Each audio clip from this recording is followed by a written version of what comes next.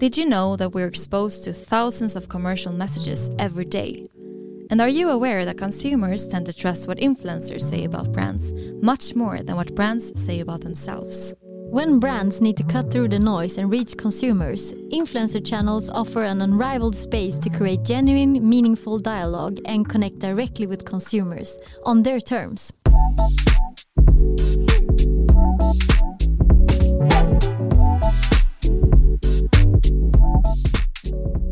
Welcome to Influencer Marketing Talks, a podcast brought to you by Cure Media, a leading influencer marketing company for fashion brands. This is your weekly podcast to understand more about influencer marketing and why it's such a powerful channel when it comes to building trust in your target group. Every Wednesday, we'll cover topics such as how to build a successful influencer marketing strategy, how to measure the effects, the role of influencer marketing in the overall media mix, and of course, the latest trends and insights on what's up in the influencer marketing and social media sphere. And we know you're busy, so every episode is right around 15 minutes. Perfect to tune into on your morning walk, during your morning routine, or on your way to and from work. Join us and our expert guests to stay up to date and take your marketing strategy to the next level with influencer marketing, the world's fastest growing marketing method. I'm Sanna Oudmark. And I'm Frida Ekholm. And this is Influencer Marketing Talks.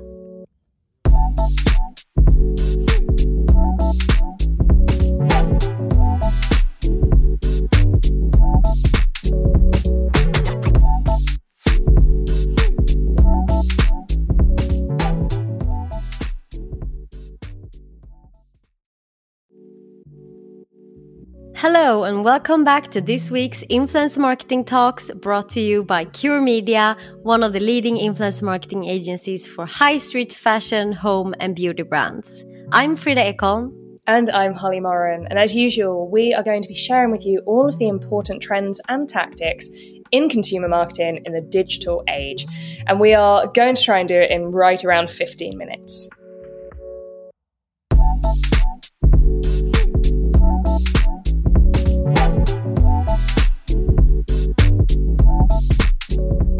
So what are we talking about today, Frida? Well, Holly, today we are wrapping up our sort of unofficial series that summarize some of the key findings from the research reports we released earlier this month. Exciting. It is. So if you haven't listened to the previous 2 episodes, we have covered consumer behaviors around shopping and social media, as well as the state of influencer marketing from the marketer's perspective. And that's where we really zeroed in on the kinds of tactics that marketers are using within influencer marketing, as well as busted some myths that still seem to exist within the channel. Both good listens. As biased as I am, both good. Do skip back a few episodes to hear both of them, or even just head to our website and you can download all 3 reports for yourself. But today, as you say, we're going to wrap up this little mini-series by looking at the third and final report, which considers the consumer perspective on influence marketing in 2022. So let's get stuck in, because I think one of the biggest numbers we found was the sheer volume of influencer content that consumers are seeing in their feeds nowadays, right? Definitely. And here we found that 58%, so 6 out of 10 of consumers see influencer content on social media every single day. Ooh. And when you look at younger age group, your millennials and Gen Zers or Gen Setters, then that number shoots up to almost 3/4. So now this is great news for marketers and brands who want to work with influencer marketing, because evidently your messages are going to be visible to your audiences, of course. Yeah, which is great. But I do think there's a trickier takeaway in that yes, you will be visible, but so will your competitors. And if you remember from our marketing DMs research, 89% of brands are either already using influencer marketing or plan to really soon. So that's an extremely crowded marketplace that you need to stand out in. Good point, Holly. And something brands must remember. influence marketing is an amazing platform. The audience is obviously there, but the results you see from the channel are still going to depend on how you interact with it. For sure. And how to do influence marketing effectively, that's a whole other topic. Not one I think we'd ever fit into a single podcast. Though over the history of influence marketing talks, we've probably made a pretty good start. But our survey also underlined something that we've been going on about since kind of time immemorial. And that is the insane and specific power of simply coming to the channel with an always-on approach. Yes, this always-on approach is something we do talk about a lot. But if you weren't happy with just taking our word for it, then you will be pleased to know the research backs it up. Because 68% of consumers, almost 7 out of 10, would trust an influencer's recommendation more if it was sustained over time, rather than if it just popped up once in a paid ad. And this was actually a factor that was most important to younger millennials. And that's a really lucrative market for brands to tap into. And 74% of them reported finding product recommendations more reliable if they were part of a long-term collaboration.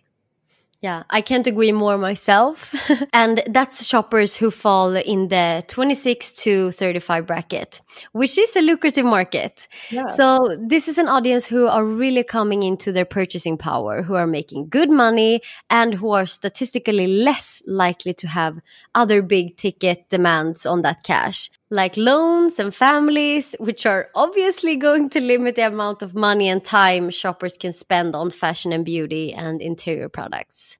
By the way, with this in mind, have you seen the viral TikTok trend where they have like they describe like when you're talking to your older colleague or something, and they have proof you have 4 kids and you how do you say, you need to pay for all of them with your salary. Yeah. And you're just, oh, damn, I'm just financing my shopping behaviors or myself. Dream. I don't know why I say the dream. This is exactly why I spend all my money on avocado on toast, because I don't have a mortgage. Who needs a mortgage when you have brunch? I am that meme. But yes, like we said, and like we have been saying for years now, always on influence marketing is an integral component of successful and effective influence marketing. It's what's going to give you a much wider window of opportunity to catch your audience's attention when you are up against the rest of that 89% of brands who are active in the channel.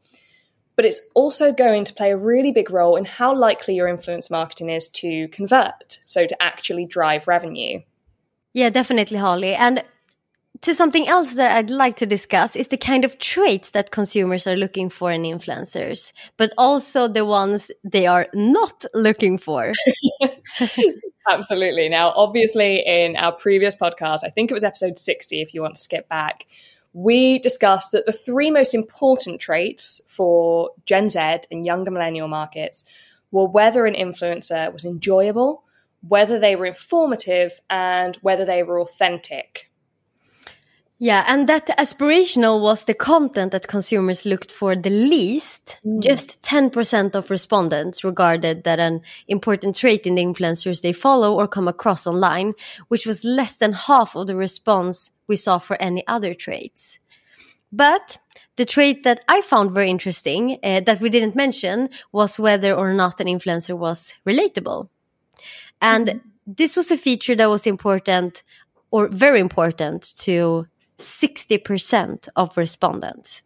That is interesting, actually. And with the influencer marketing channel getting more crowded every day, anything that is important to more than half of your audience is something you need to be factoring into your strategy, of course. Yeah, precisely.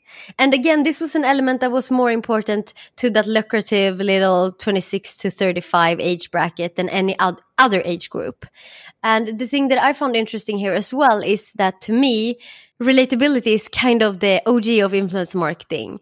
It's why we followed blogs. It's why audiences started to grow for people who lived completely normal, recognizable lives. And it's why consumers started to trust influencer recommendations in the first place, when previously mass marketing, especially in the fashion space, had been heavily reliant on celebrity endorsements.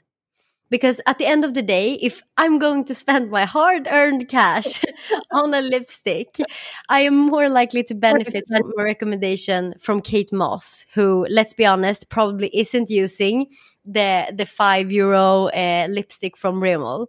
Or am I going to trust a recommendation from Claire, who shows me her Boots hauls and who I know is going to get the same public transport as me, eating in the same restaurants, and living a life that looks more similar to mine than Kate Moss? Frida works hard for her money, but she's not Kate Moss yet. Not yet. Any day now. Yeah. But it is interesting that you bring that up, actually, because I do think it's a feature of the channel that almost gets taken for granted nowadays. Brands can, and we do see it, they get caught up in this kind of rat race to lock down the biggest influencer so they can hit the widest audience. But actually, what a lot of consumers still want, and what built this channel in the first place, is that personal touch and that feeling that you're being recommended a product by a friend, or at least someone who understands, your needs, your difficulties, your life. But let's move on, because I think the last thing we're going to have time to touch on today is the different content formats that resonate with consumers. Now, we do have a great episode on this specifically coming up, I think next week, so keep an eye out for that. But for now, let's not get too deep on the tactical advice. Let's just review which format consumers say they prefer. Let's do that. Interestingly, this was probably the area where we saw the greatest variation in answers between different age groups. So there were really a wide spread here. But one thing that 4 out of 5 age group agreed on was that planned static posts, so the traditional feed posts, your flat lays and your nicely posed shots, they are over. No one wants them.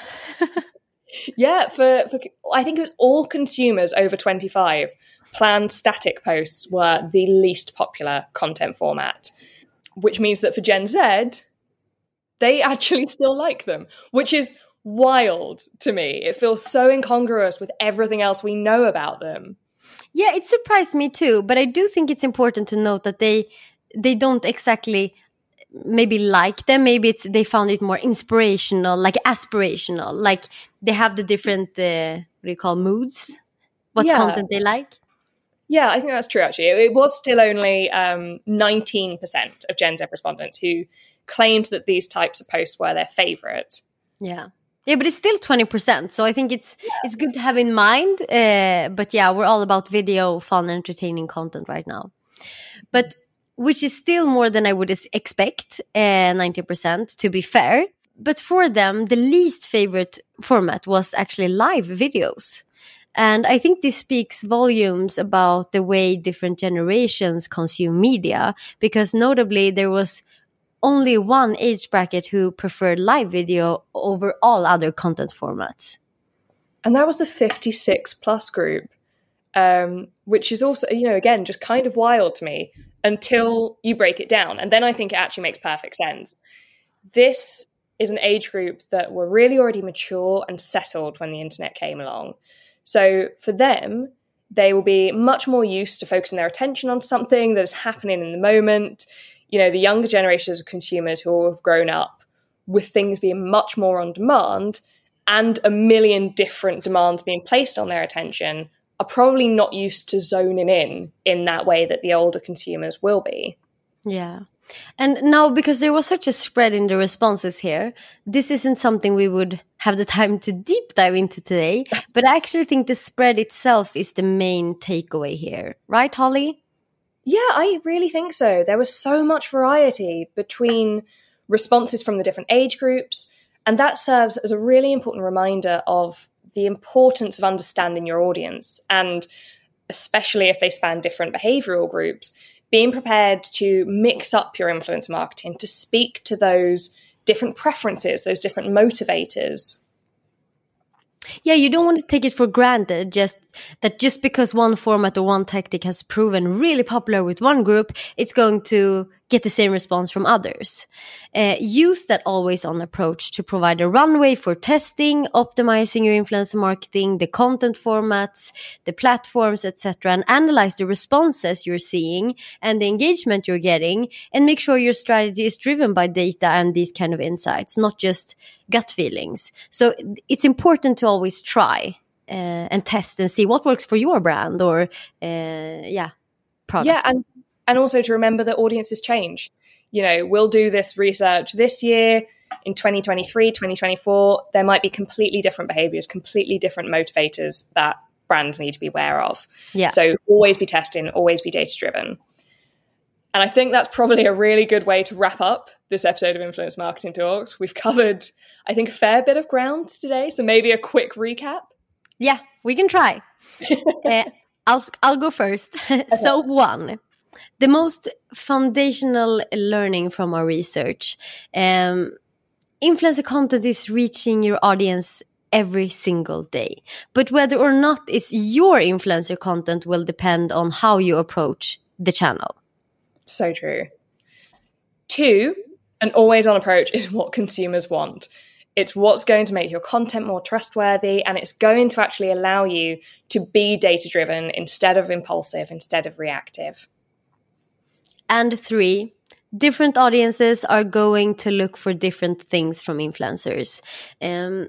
Adapt to this, but remember, it's not just about keeping things fun and informative and authentic. Your audience also wants to be able to relate to the influencers you're working with. So important.